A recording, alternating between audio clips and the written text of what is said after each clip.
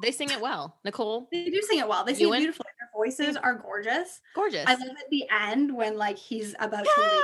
what may. That part. Yeah. It's beautiful. It's fantastic. I completely cut you off just because I wanted to sing that. Hello, welcome to Kiara Gets Drunk and Talks About Music. Today we are talking about Moulin Rouge, music from Baz Luhrmann's film, released in 2001 under Interscope Records, Fox Music, and Bazmark. And my guest is Bonnie. Yay! Bonnie, welcome to the podcast. First time. Thank you. I'm so excited. I can't believe it's been so long since you started doing this, and this is my first time. This is your first time. I'm so excited to have you join our Pod Squad family. It's been a long time coming getting you on the pod, but I am happy you're here, and I'm like beyond stoked that you're here for the Moulin Rouge episode. I know. I can't wait. I love it so much. For the listeners, we will get into the details of why this movie means so much to Bonnie and I a little bit later on. But because you're new to the podcast family, Bon, for anybody who doesn't know you, there might be some people in the world who do not know who you are. It's entirely possible. Not likely, but possible. It's entirely possible. So Bon and I, we were roommates. We lived together for 3 years, 3 wonderful years. It feels like longer. It feels like longer, but it was only 3 years, but we had the best fucking time. We were in Kingston. We were in university. We were living life. We were having fun. We were drinking margaritas out of buckets. We were literally living our best life. We watched a lot of movies in that apartment. We watched a lot of music videos. You and I are both big fans of the music video YouTube rabbit hole. Yeah, well, you brought me into it. I don't think I watched any music videos until you kind of forced me to do that. And I loved it. It was my favorite times when you would come out and stop me from work to start watching some music videos with you. I'd be like, Bonnie, I understand your biochemistry exam is important, but have you seen this Nickelback video from 2006? Because it's really important we talk about this and watch it right now. I think we need to do it right now. And it was more important than biochemistry, let's be real. Nickelback outweighs most things. Almost everything. On top of that, Bon, you're also one of my best friends in the whole world, and I love you very much. So I'm very excited to have you here. And you're like my family away from family. Yes, exactly. But thank you for coming on the pod. Thank you for making time. And I wish you could be here in person, getting the full experience, but you're joining us safely via Zoom. And that's the way it has to be. And that's the way it has to be. And that's okay, because it's still going to be a grand time. It will be. I'm still excited to see you. So even if it's from afar. Me too. On that note, what do you think, Bon? I say we get into this. We start talking about Moulin Rouge. First, I got to give the listeners a bit of a backstory on the movie, on the soundtrack. How does that feel? Let's do it. Okay. What? Sorry. Let's do it. Was that an That's thing? Literally, no, everybody says that because I always say the same thing. I'm like, oh, I think we should go in and do this. And everyone's like, let's do it. All it's right. Very common on the podcast. So you just fit right in. Until I did it. And I was like, that was awful. So Moulin Rouge is a romance drama movie musical released in 2001 that was directed and co-written by the legendary Baz Luhrmann, who also directed major motion pictures like Romeo and Juliet, Australia, and The Great Gatsby. This is the only Baz Luhrmann movie I enjoy. You like Romeo and Juliet? What are you talking about? I hate that movie. No, you don't. I thought you loved that movie. No, it's the worst thing I've ever watched. I love that. Are you sure? But I hate it. I thought you loved that version of Romeo and Juliet. No, I hate it with a burning passion. What do you hate about it? I just don't vibe with the whole, like, we've made this modern guns and honestly, all of it. I just don't like any of it. I don't love Leonardo DiCaprio. I don't love Claire Danes. I know you don't like Leo. I'll never understand why you don't like him because one of your favorite movies is Titanic, so it makes no sense. Yeah, but it's just such a beautiful story. Oh my God. Titanic. Those poor people. I will also say The Great Gatsby has a reputation. It's come up a couple times on the podcast as one of the worst movies ever, but with one of the best soundtracks. That's fair. It does have a great soundtrack. Great soundtrack. But not a fantastic movie. You can't Horrible put Tobey Maguire in a movie and have it be good. Spider-Man? Spider-Man is horrible. What are you talking about? Not the third Spider-Man. Dismiss that one. The only good one. I'm gonna put some dirt in your eye. Is the only good Spider-Man. I'm gonna put some dirt in your eye. I'm gonna put some dirt in your eye. Who wrote that film? Who was allowed to write that movie? It was Tobey Maguire. But you don't no, but you're dead serious. You don't like the first Spider-Man or the second Spider-Man. I do not like the first Spider-Man or the second Spider-Man. I like the Spider-Mans with like Andrew Garfield and Tom Holland. Is that his name? Yeah. But I don't like the original Spider-Mans. Interesting. That's a very controversial opinion. I also like the Andrew Garfield ones. I'm a fan. I mean, he only made the 2 and then they cut him off. Did he make 2? I thought there was just 1. Yeah, because at the end of the second one, Gwen Stacy dies. Spoiler alert for the listeners. Sorry, but you've had like 10 years to watch that film, so I have no regrets. That's fair. Tobey Maguire's just not a likable like human. Maybe he's a likable human. I don't know the person. I don't know Tobey Maguire, but like Seabiscuit? I don't think he's a very good actor. No, I was gonna say Seabiscuit. Maybe he's good in Seabiscuit. I've never seen Seabiscuit. Me neither, but maybe we should watch it and find out. Seabiscuit. You know what? It's decided. Tobey Maguire is fantastic in Seabiscuit. He's fantastic. He deserves all the awards, all the accolades for the horse movie. All right. The film takes place in the year 1900 in the Montmartre quarter of France when penniless English writer Christian, played by Ewan McGregor, falls in love with a beautiful courtesan named Satine, played by Nicole Kidman, amidst the Bohemian Revolution, peddling the ideals of truth, beauty, freedom, and love. Oh, so beautiful. So beautiful. What a nice little motto. Thank you. Thank you. I made that up. Thank you. I did that. That was me. You. I led the Bohemian Revolution. The movie was a major success following its premiere at the Cannes Film Festival in 2001, grossing $57 million at the domestic box office and another $120 million internationally. And Robert Ebert gave it 3.5 out of 4 stars, saying the movie is all color and music, sound and motion, kinetic energy, broad strokes, and operatic excess. Ooh, he's not wrong. He is not wrong. Robert Ebert, he knows what he's talking about. He does. I didn't realize it was such like a not like popular movie, but like well-received movie. Because nobody I talk to knows about it. I know. It's kind of like a cult classic in that way almost. Yeah, but it was like well-received as opposed to most cult classics that aren't well-received. Yeah. Interesting. Well, and further to that, it also got 8 Oscar nominations. What? 8, including Best Picture and Best Actress for Nicole Kidman, and it won in the Best Art Direction and the Best Costume Design category, which makes sense because the costumes in Moulin Rouge are so fantastical. So fantastic. Like part of what makes the movie a spectacular. A spectacular. A spectacular. Ooh. Easter egg. I didn't mean to. And the soundtrack for the film is very unique as Baz Luhrmann selected a variety of well-known songs by well-known artists to supplement and sing in the film, with only one original song, Come What May, on the actual track list. From David Bowie to Elton John to The Police to Madonna, the album really does have it all. And it peaked at number 3 on the Billboard 200 chart and went double platinum in 2002. Oh my God. That's so impressive. I didn't know that. I mean, they are all like banging songs just like in and of themselves before even being in the movie, and which they're like also fantastic. Can we talk about how you called them banging songs and not bangers? Colloquially, Bonnie, on the podcast, we say bangers, but banging songs works too. It's a collection I'm trying to be young and hip. Don't get at me. I don't know. I live alone. I don't live alone. I live in a room. It's not cool here. I don't know. Somewhere Eric's like, did she just say she lives alone? So in tribute to the sparkling diamond of the Moulin Rouge herself, Satine, played by Nicole Kidman, we are drinking what is called a pink diamond fizz cocktail today, Bonnie. And this recipe does require a little bit of prep with a rosemary syrup base. But if you wanted to make just a gin fizz on its own without the rosemary syrup, you could do that too. It's totally fine. But if you want to get a little fancy and make the simple syrup that is rosemary infused, all you need to do is boil a cup of water with a cup of sugar and add 5 sprigs of rosemary. Boil that for like 10 minutes, take it off the heat, let it sit, take the rosemary out. You've got yourself a really, really easy, simple syrup. Some dried rosemary also works, though I'm sure it's not quite as good. Gets the job done. It does. Sometimes we're on a budget. For the actual cocktail itself, what you will need is 1/2 cup of grapefruit juice, 1/3 cup of gin, and 1/4 cup of champagne or Prosecco. And this serves 2. You combine all the ingredients in a cocktail shaker with 2 tablespoons of the simple syrup and serve it over ice and garnish if you want with a rosemary sprig or with anything you want. It's 2021. Just do what you want.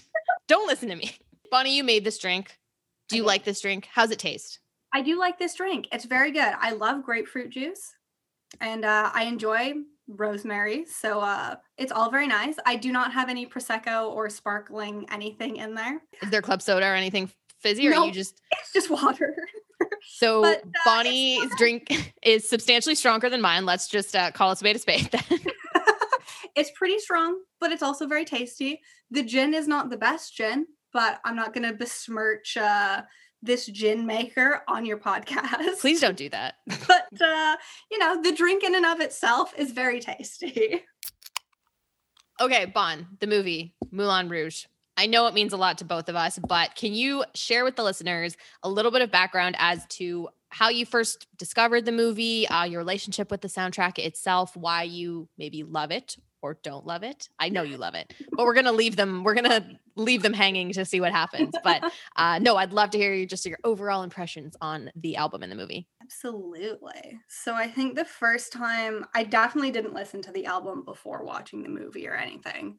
But my first introduction to it was, I think I was in like middle school, and my mom, we like got our movies through my mom like renting them from the library because that's how cool we are. But she like, I don't think she had heard of it ever before either. And she just like would bring home like every week like a pile of like DVDs to watch. And so Moulin Rouge was like in that pile one week, and like we had no idea what we were getting into. And I think it was just my mom, my brother, and I who watched it. And we were like, first of all, what was that? Because it is a fantastical creation. And second of all, like that was the best movie ever. And I remember constantly after that, my brother would quote the sitar player who like talks like little Toulouse, and he's like, "Oh, I always speak the truth." And he would just go around like little, like I think he was in elementary school, just like chanting that all the time. And so that's just like a very vivid memory is that. And I know like my mom also, like, I mean, I was in middle school, but my mom suggested that like the high school like music director, like they would do that for the play that year, because she worked at the high school and we'd go watch the play every year. Right. And I remember vividly her coming home being like, the music director didn't want to do it because they're like not original songs, and like it's not good enough. And I was like, how dare you? Who do you think you are not to, like, it would be so much fun as a high school like musical production to do Moulin Rouge. And I was so mad that like she wouldn't accept that. Do you think the movie was maybe a tad inappropriate for high school? It's entirely possible. But I mean, at the same time, I grew up in a fairly conservative home, and it couldn't have been that inappropriate, or my mom wouldn't have let me watch it. So like you could tone back on some of the inappropriateness, I would think, but maybe not. Maybe that was her real reasoning. It's a story about a hooker and a writer, and they fall in love. That's fine. And then there's some guy who wants to own her. Wow. Courtesan, Chiara. Pardon me. She's a courtesan. She's how dare you? Not a prostitute. No, that's not the same thing. So like it's always been like a bonding thing for my brother and I, like loving this movie. And I hadn't met anyone else who had watched it until I met you. And we like had that initial like, I don't really know you dinner where we like were kind of friends, but not really friends. I don't know if you want to talk about that, but like you can tell your story before getting into that momentous occasion and the like importance it holds for us, I guess.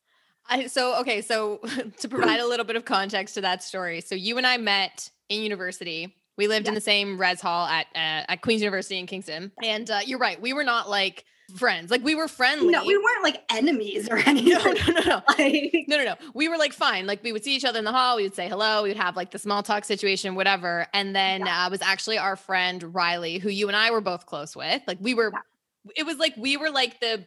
on either end of Riley. Exactly.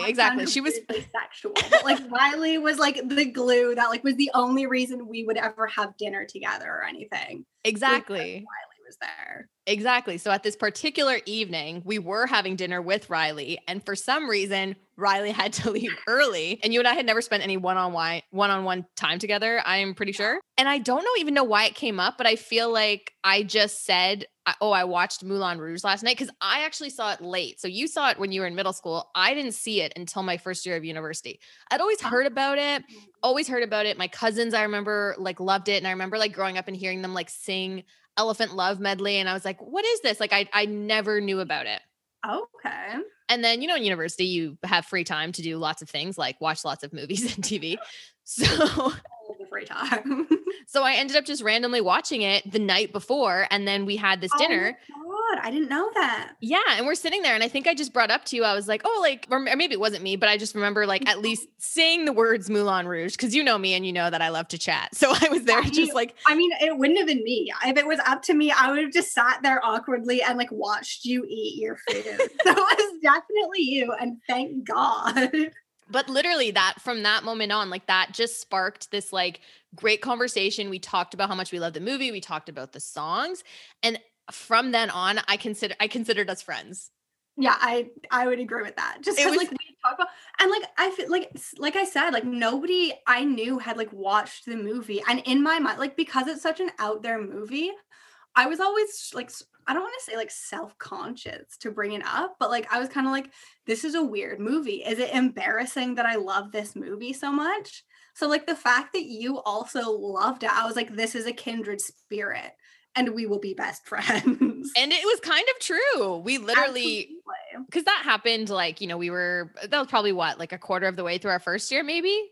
Probably, yeah. Something like that. But then, yeah, from there, I mean, we decided to live together. We also lived with our friend Riley, and we went and we moved into our, we ended up having this amazing experience in university. I feel like I attribute a lot of that to that conversation. And you and I have talked about that a million times, but I also have to acknowledge that like pretty much like you and I were not big drinkers in university, which is like, funny now how far we've come with this podcast. You have a podcast about drinking. So I know.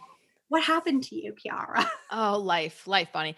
But anytime we did, when we would like pre-drink and we'd be getting ready to go to the bars or whatever, we probably sang Elephant Love medley, swapping the roles to each other. Yeah, like, between Christian and Satine, all of the time. Countless times. We both knew like all of it to be able to swap the lyrics back and forth. It was a moment in the night where like, okay, it's time. It's Elephant Love medley time. I don't remember the first time we did it. But like, I know we did it multiple times. And thinking back on it now, I'm like, oh, that was probably embarrassing as hell. Cause like, I assume like other people were there often. Oh yeah. It wasn't like just like you and me, like, or in our roommates. No, it was literally like, oh, this is a party. Hold on. Where's the aux cord? Like, yeah. Let us sing Elephant Love medley, please. With like a bear once. Like we did sing it with a bear once. Yeah. I don't know whose that was or where that came from. But I don't know either, but we have pictures. Yeah, we have pictures. I have a picture of us singing it on Halloween, like in my bedroom next to my bed.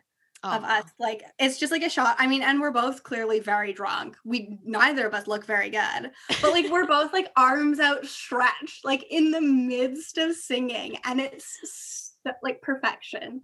And I love it. You have to go all out when you sing songs from Moulin Rouge. You cannot half-ass Moulin Rouge. You cannot. Nothing about that movie, nothing about that soundtrack or the way it's done is half-assed. That's 100%. The point of it. It's whole-assed all the time. But what I love about the soundtrack is like, it's become something that I've gone back to over and over and over again, right? Like, and obviously you can equate the songs to certain parts in the movie, but what's so great about the soundtrack is because they're songs that like everybody already knew and loved, it's just like building upon it, honestly. Like they're taking everything from, like Smells Like Teen Spirit by Nirvana, which they sample and like sticking that in a can song. Sticking it in a can. It shouldn't work, but it does. And it makes it more fun because you know the songs and you already know the lyrics and you're like, I recognize this and I can sing to this already. And like everyone's having so much fun, like on screen. Yeah. But like you can get into it more because you know the song. The first time I watched it, I did not realize Your Song. Like I'd never heard Your Song before. I did not know that was like by like Elton John, like did not know that was a song. That was not from the movie. So you just thought, learned, but You just thought it was like Ewan McGregor's time to shine. You're like, Yeah, I was just wow. like, wow, this is a great song. And he has a great voice, which like he does have. But like I was just I was like, this is such a beautiful song. And it's well done in the movie, but like I didn't realize it was already a song elsewhere. It's grand how it's done in the movie. I'm like so excited to talk about it. I'm so excited to get into it. And I think we should just start talking about the songs because I know that I can tell that we both want to. I know. We've already like kind of started to like throw it in there while we're not supposed to be. So we may as well just go for it. We may as well just do it. I'm going to toss it to you first, Bon. So where do you want to start the conversation today? What's like a song off the record that really sticks out in your mind? I think it has to be Elephant Love Medley. Of course it does. It has to be. It's the song that like we sang. It's my favorite song. I love it so much. It's so well done. I like have such a soft spot for like duets and for like back and forths and for just like mishmashes of songs. Yeah. Like the fact that you can do that so well. Like I just love that song. I think it's so well done. It's so well done, and it incorporates, like, for anybody who hasn't seen the movie, it comes at like a critical point in the film where basically Ewan McGregor's character Christian has professed his love for Satine, and she's like, no, but we can't because I'm a courtesan and I don't do love. I don't do that. It's very Pretty Woman. Yeah. Pretend. Yeah. And so he's essentially trying to like convince her, like, no, let's do this thing, like, let's court. Just one chance. Give me just one chance. Yeah. But it's so great because it's literally like them fighting over whether or not to give love a chance, but it's done using all these different songs. So like for reference, the different songs that they touch on: All You Need Is Love by the Beatles, I Was Made for Loving You by Kiss, One More Night by Phil Collins, In the Name of Love or Pride by U2, Don't Leave Me This Way by Thelma Houston, Silly Love Songs by Paul McCartney, Heroes by David Bowie, I Will Always Love You, Whitney Houston, and Your Song by Elton John. Like they incorporate all those songs. Yeah. In like, there. And back and forth too, like, and in different parts. So it's not like it's just like in a row. It's like they come back and it's so well done. It's so well, like whoever decided to compose it and like mash it all together, because it's probably the best mashup in history. In existence ever, like possible, because it's so many songs. Well, that's what I mean. And I feel like a lot of people will attribute this sort of like mashup thing to something like Glee, right? Like when Glee was in its heyday, that's like why it was famous, because it's like, oh, we'll take two opposing songs and put them together with the same beat and like make them fun. But I was like, no, Moulin Rouge essentially like paved the way for Glee. Yeah, they made Glee what it could be. 100%. But did it better. But did it way better. Glee. Yeah. When Ewan McGregor sings the part of Don't Leave Me This Way, that's like I think that, well, I don't know. Cause he just like, it's the pause after he says don't. Yeah, and you're like, don't. Is that just, Is it the end of the song? Is he just saying don't and like she's just gonna walk away? But then he keeps it going, and I wish I could sing because I would do it, but I can't. I'm not going to embarrass myself. He makes you believe it so impressively. Well, and I think that's a big part of his character in the movie, because his character believes in love like wholeheartedly, right? Yeah, more than anything else in the world. Yeah, and so that really shines through when they decided to do this part of the film. And I also had to mention, like, Heroes by David Bowie is like one of my favorite songs in the entire world. You know this about me, Bonnie. I do. But I think that's my favorite part of Elephant Love Medley is when he breaks into Heroes, because that his voice is so clear and pure, and it starts to uplift, and he's starting to convince Satine, and it's such a nice moment. Yes. It's such like I get chills listening to that moment, because it's turning around and it's so good. I also get chills because like, wow, wow, wow, sound the alarm, red dress alert. This is the red dress moment in the film that I want to just wear to the grocery store. All of the time. All of the time. I wouldn't take it off. It's such like a stunning figure. Like what? It's everything I want to be and more. Oh, it's so good. This song defines the film for sure. I agree. Yeah, absolutely. Even though it's not like the one original song from the movie, I still think it defines the film. As beautiful as like Come What May is, I think Elephant Love Medley like is the movie. Like it's my favorite song, and I will listen to it no matter like what mood I'm in. Whereas like a lot of the other songs on the album, like I do have to be in a mood. Okay. I say that maybe for the more obscure of the songs, like Sparkling Diamonds or something. Right. Like, I'm not just going to be casually. I know I tried listening to the album a couple days ago, like while I was working, and I was like, I should listen to this. And like the Can Can song came on. Oh my And I God. was just sitting here. It was like, wow, wow, wow. And I was like, oh no. Oh, this isn't the vibe I want right now. Whereas like Elephant Love Medley comes on and you're like, I'm totally chill with this no matter where I am. Like, it will give me shivers. Yes, 100%. And it always reminds me of you. So anytime I'm like missing you, because you and I we don't live anywhere near each other at the moment. So I don't get to see a whole lot of you, especially in the pandemic. So anytime I miss my best friend, I will put this on.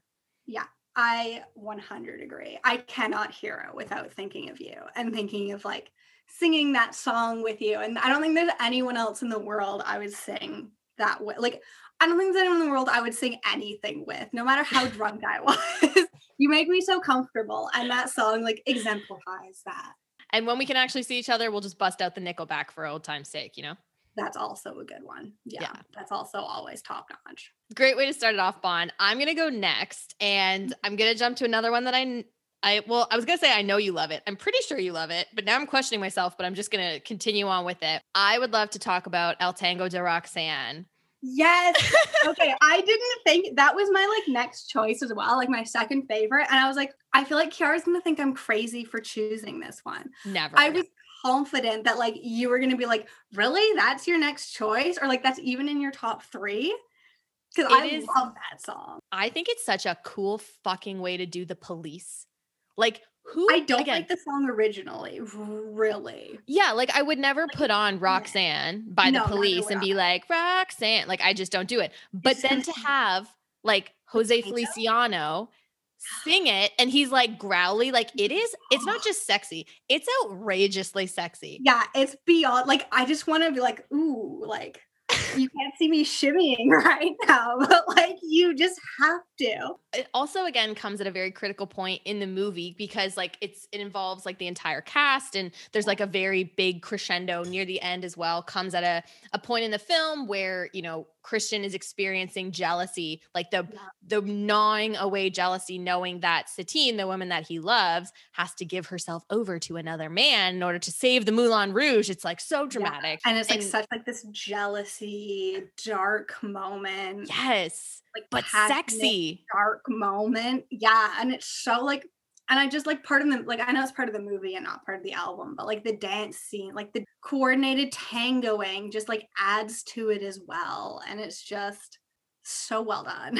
I think too, it's just a really stunning example of choosing like the perfect song for a perfect moment. Yeah. You know, and like, I wouldn't have thought of it. Like, I don't think I thought of Roxanne, the Police song. I like, obviously that's what it's about, is like prostitutes and you don't have to sell your body to the night. But like, yeah. I don't think it computed as much until you're watching, like listening to it in this sense with like the deep, gravelly, like painful voice of like, you don't have to do that versus like Roxanne. Like, it's very different. It's not Sting. It's definitely not Sting. It's not like Sting, but it's true. And I also like, you know, kind of like the almost like the mini like inside joke or like Easter egg that the Jose Feliciano who sings the song, he's an Argentinian man, and they're doing like essentially an Argentinian tango with this song. So it's also kind of like a piece of his homeland, like coming in and like influencing the film. It's just, it's so over the top, ridiculously good that like I hate Baz Luhrmann for being that good at what he does. I agree. It's a very impressive piece of music. And then also like Christian's like kind of background, like Ewan McGregor's kind of, like smoother form of singing, which you wouldn't think would like fit as well with the like gravelly deepness. I 100% agree. Ewan McGregor singing it, and then like when everybody's just like at the end just like screaming and you're just like stressed. You're like, what? What's happening? It just like it builds and builds to the point where you're like, this can't build anymore. And then it does. And you're like, this is probably over. Like, this song was great, but it's over. And then it hits you again. And I love it. It's so good. It's honestly just like such a fucking, I was going to say it's a banger, but it's a banging song. It's a banging song. It's a banging song. Is there another banging song you would like to talk about, Bon? I don't know if it's a banging song. but it is a gorgeous song. Come what may. Someone had to say it. It's not my favorite. It's not my second favorite. That's not because it's not a fantastic song. It's just because Elephant Love Medley and Roxanne are like out of this world. When I was first thinking of my favorite songs, I was like very torn between, initially before re-listening to it, I was like, is it Your Song or is it Come What May? Like, what one is my favorite? And then I was like, after listening, I'm like, Come What May comes out on top. Like, it's mushy, and it's not something I would originally like think like, ooh, yeah, like Until the End of Time, I love you. Like, just thinking of the lyrics, I'm not like, that's my kind of song. But listening to it, I'm like, this works so well and I love it. And it's like musically beautiful. I totally agree. And it's the secret song in the film where Christian and Satine use it as like a device to signal to each other, basically, like, everything's going to be okay. Like, come what may. Yeah. I'll love you till the end of time, even though she has to, seduce the Duke and she has to like pretend to be in love with him, and Christian can't, like, they have to keep their love secret. Come what may. Exactly. I made a note of also mentioning how beautiful the lyrics were. Specifically, I wanted to call it the lyrics where he says, listen to my heart. Can you hear it sing? Telling me to give you everything. Seasons may change, winter to spring, but I love you until the end of time. Yes. A very like simple cadence, like a very simple stanza of a song, but so effective. And it means a lot to me too, because we obviously know this movie means a lot to both of us. And for my 26th birthday, you got me a framed sheet music with those lyrics on it, like seasons may change, winter to spring. And every time also my favorite lyric. Yeah. And every time I see it up on my wall, it just makes me think, of you, and it just brings me a lot of joy. So I had to mention that as well to our listeners. There's also like a very cool, I don't know if you felt this too, but like, do you know the song Endless Love by Lionel Richie and Diana Ross? Yeah. I didn't even think I knew it was Lionel Richie. I just know the song. Remember in Friends when like Janice leaves Chandler and he's like holding the album and he's like, like there, and Phoebe comes in. Yeah. And they're like, my endless love, that one. Yeah. But it kind of reminds me of that, actually, like this very soft and kind of sweet, very beautiful, romantic, very mushy, like you were saying, kind of song. Oh man, it's just so good. And like when I watch them sing it in the film and they're like up in his apartment looking out and it's like the sun is setting. Yeah. And they're like, they were gonna break up before that. And then he was like, well, no, like what? Well, no. I'm gonna write this. Well, no. But like, and then they just like, he writes this song to like just remind her. And it is so like sweet and gentle and like simple, but like still powerful and like unexpectedly powerful. I agree. I think I just swallowed a sprig of rosemary. I was like, I have my fresh grapefruit and I've just been like choking on grapefruit pulp this whole time. I mean, you've hit it very well. I just sucked up, I think, one of the little leaves into my straw. And I was like, what is that? You're supposed to just like have the leaves mixed in there, Kiara. Just chunks in my drink of rosemary. Just the delicious. I just like, I'm like, is it gonna grow inside me now? You know, like when you eat a watermelon seed as a kid and you're like, I freak out as a kid and like, there's gonna be a watermelon.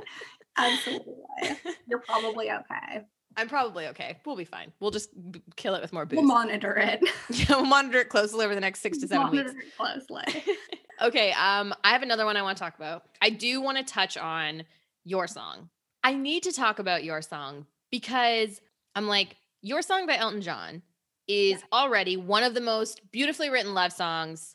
Agreed. In the entire, in history. It's a fantastic, like, it's not as mushy somehow as like a lot of love songs are. Yeah. It's a very like a logical love song.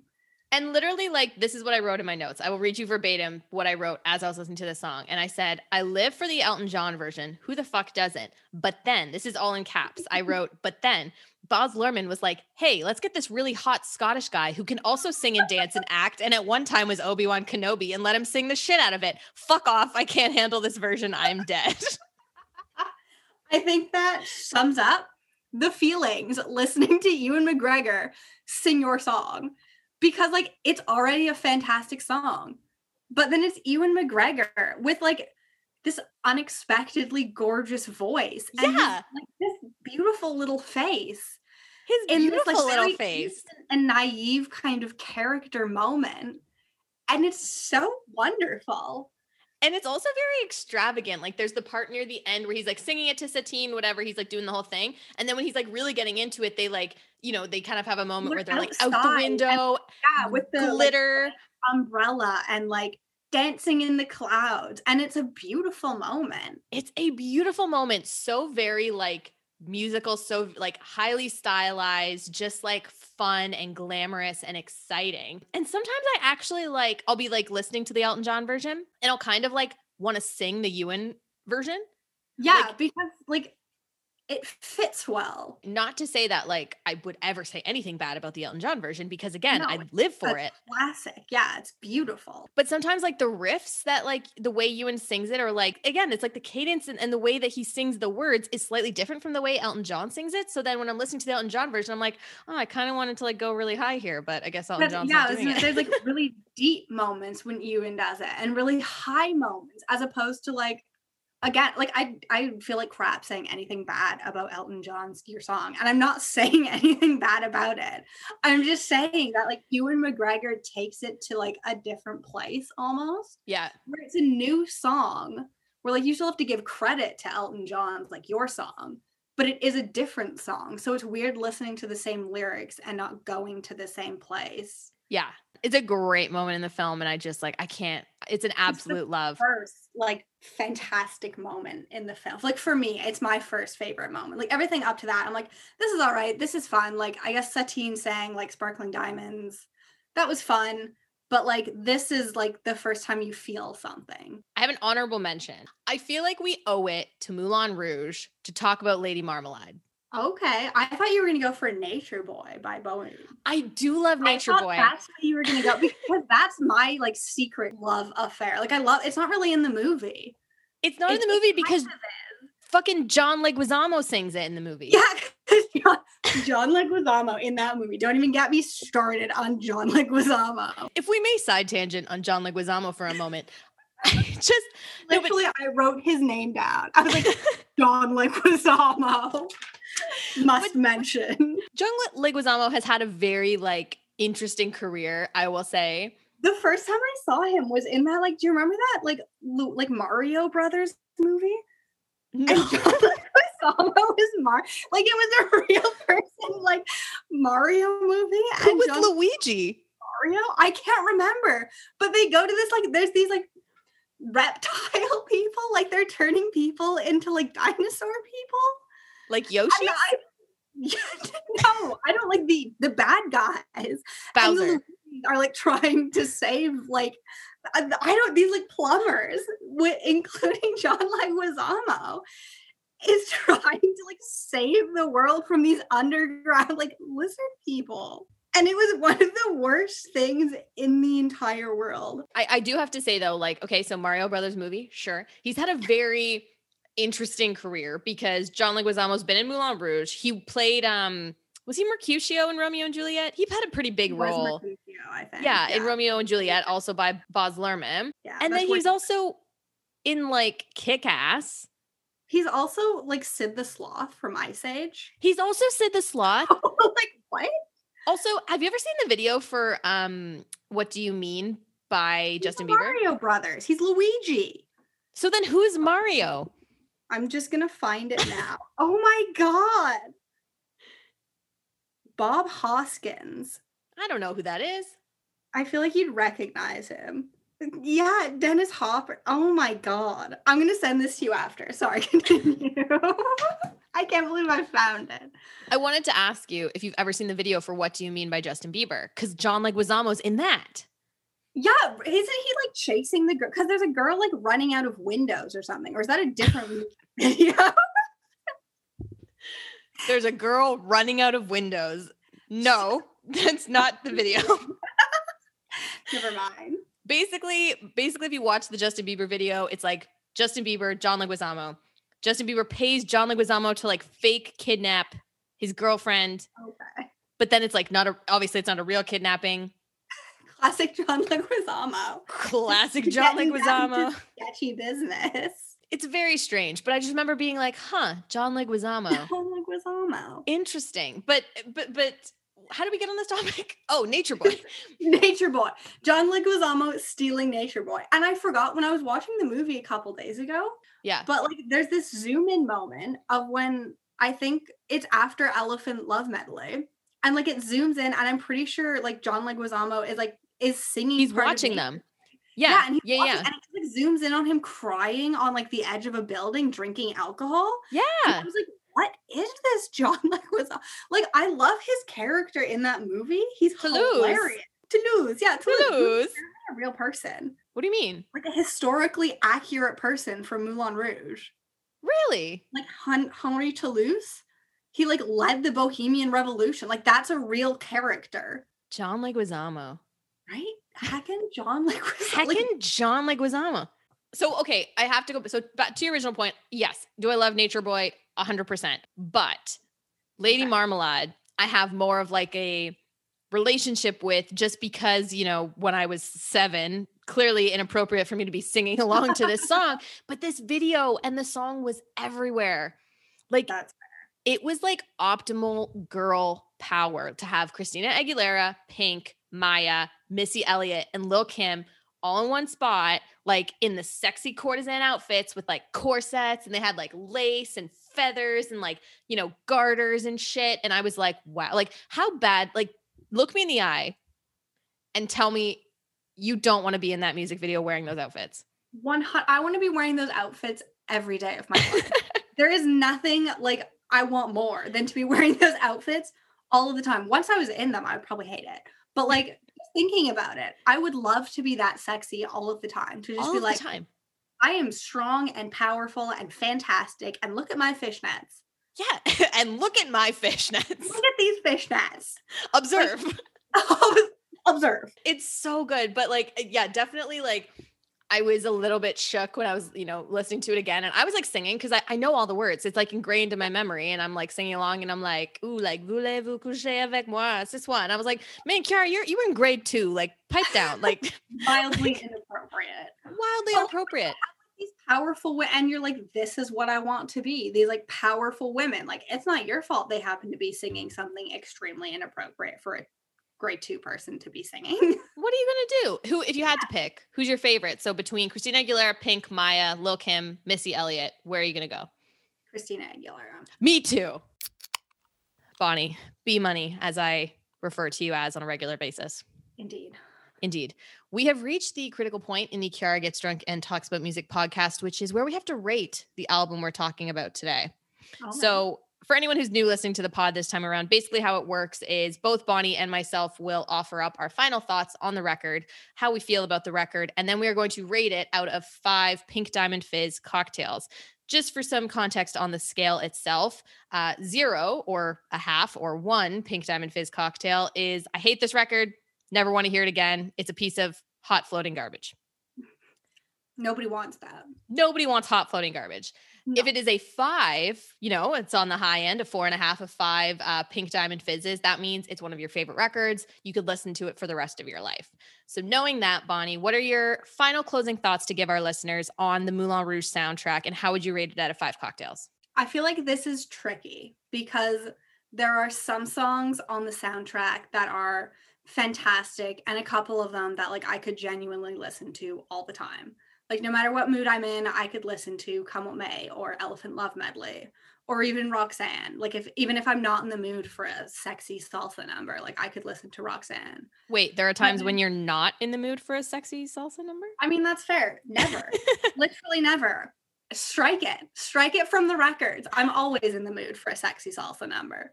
But then there are also songs on the album like a Virgin or like even the Can Can song, or there are a couple others that are very much so I genuinely never want to listen to them. So I'm like, it's fine watching them in the movie. They're part of the experience. But as an album, it's this like kind of mixture of like such very highs and very lows.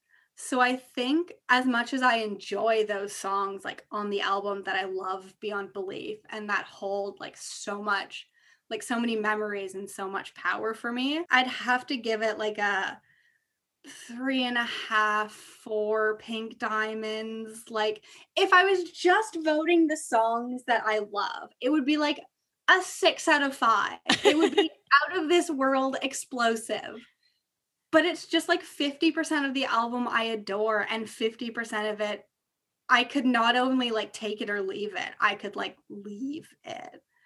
So I feel like I'm just torn. Like, in order to be very honest, Please be it honest. would have to be like maybe a 4. And I apologize if that's, I don't want that to reflect poorly on the movie or on the beautiful songs or on my love of this album, because I do love it. No, but I think it brings up a very good point too, that you can have an amazing record in general, any genre, any artist, you can have an amazing record and there will sometimes be a song that creeps its way in there that you're going to want to skip a song or two. Right. And it kind of does ruin the whole album for you, especially if you're like, just have one of those days where you want to listen to it through and through. And then you get to that song you don't like and you're like, oh my God. Oh, this is it. Yeah. And it's like, I can't listen to this whole album then. Yeah, 100%. I don't want to. And it's different too. Like, I almost feel like, so my take on this is I almost feel like Baz Luhrmann gets a little bit more of a pass because the ones that I don't like, similar to you, I don't really like the Can song that's like, it's like credited to Fatboy Slim on the fucking soundtrack. Oh, yeah. And then there's like a Rhythm of the Night song that's on there, and Like a Virgin, like all of those versions that are featured in the film. Do I like them? No. Do I understand why Baz Luhrmann did it? Yes. In the film? Absolutely. Yeah. They make sense in the film because the film is extravagant and like out of this world fun. So the song makes sense in the film. It just doesn't make sense for me listening casually, like while I'm making dinner. Totally fair. It's also tough for me to rate. I think I'm going to match you at your 4. I like the 4. I think that feels good. What's definitely like spiked the rating a little bit for me is just how much it means to me. Like, I would actually feel guilty going lower than a 4. Right? That's like, it's like a betrayal because I don't want it to seem like the movie and the album doesn't mean like the world to me. Yeah. Because I have so many good memories with it. Like, it's important to me and you, and it's important to me and my brother. And like, this album and this film are important to me. So I can't rate it lower than like, I would maybe rate something that wasn't important to me. 100%. And like, even going into like the actual technicality, like if we go beyond the gut feeling that we have or beyond the love that we have for it, like, I also just feel like it was very different and cool at the time for someone to take a very non-traditional approach to how to make a soundtrack. He was like, Baz Luhrmann was like, how can I find a song that already exists and yet perfectly meld it into this ridiculously like flamboyant, extravagant story? And it works so well. Like, again, like, I'm sorry for him to put like fucking Kiss and The Police and Madonna and like Christina Aguilera on one album that's like based on or supposed to support a storyline about like whatever era France, like, and like courtesans, like, that's pretty cool. Yeah, it was pretty cool. So I have to give him credit for that. So I'd say between the two of us, giving it a 4 out of 5 is a very fair rating. And I hope that Baz Luhrmann, if you're listening, you are happy with that. We really, really, really love what you did with the movie, and we adore most of the songs. If you're looking to make a sequel, we are available. We love wearing fishnets. Call us. Only Baz Luhrmann. Only Baz Luhrmann. No one else. Hiding that. Okay, well, Bon, I have to say, I had such a great time with you. It was so amazing having you on the podcast for the first time, and I honestly just can't wait to have you back now. Now you're an expert. So fun. I was so nervous, and I was like, oh my God, I'm gonna just drop all over this, and it's gonna be the worst. But I loved it. I had so much fun. I miss talking about music with you. Oh, me too. And that's, you know what, that's at the basis of the podcast. That's the heart of it. So I'm happy that you were able to come and join us today. And thank you again to the listeners for listening. And we will be seeing you soon.